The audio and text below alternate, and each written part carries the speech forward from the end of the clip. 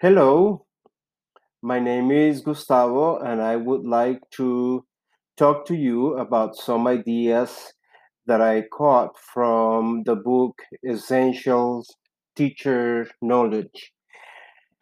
And I would like to explain to you based on also on some quotations from the book to support my ideas.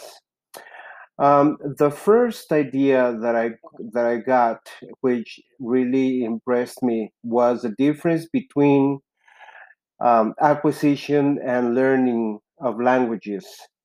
And it was really interesting for me to see how they used Stephen Pratchett's ideas to support the difference. Stephen Pratchett explains and talks about comprehensive input. And I think that's a really interesting idea because it talks about how important it is for students to comprehend what is being taught by the students. Something very interesting that I got from those ideas were the difference between how people teach and how people learn.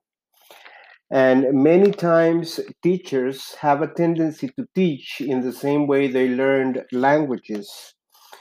Um, Also, something that really intrigued me about this is that because of this approach, teachers have a tendency to use something called eclecticism, which seems to be the best response to different claims about the different students learn.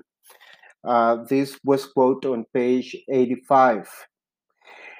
The second ideas that I got from the book were on section D, and they were based on scaffolding and the meaning of scaffolding. And it was very interesting because this idea I have had it in my mind and in my teaching style.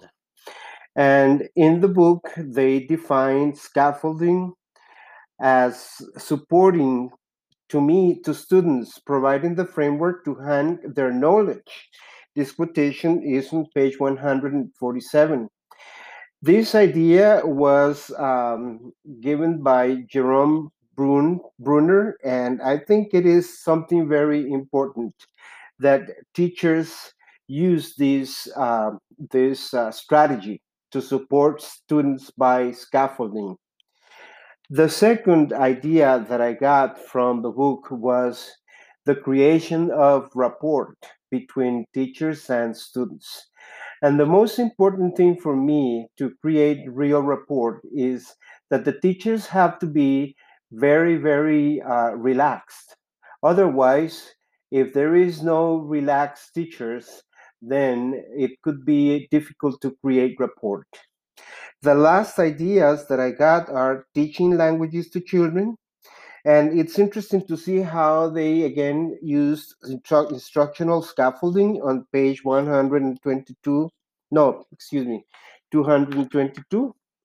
And also, they talk about young learners. I think those two ideas are very important and they are necessary essentials for students to or teachers to know when they want to be good teachers. Thank you very much.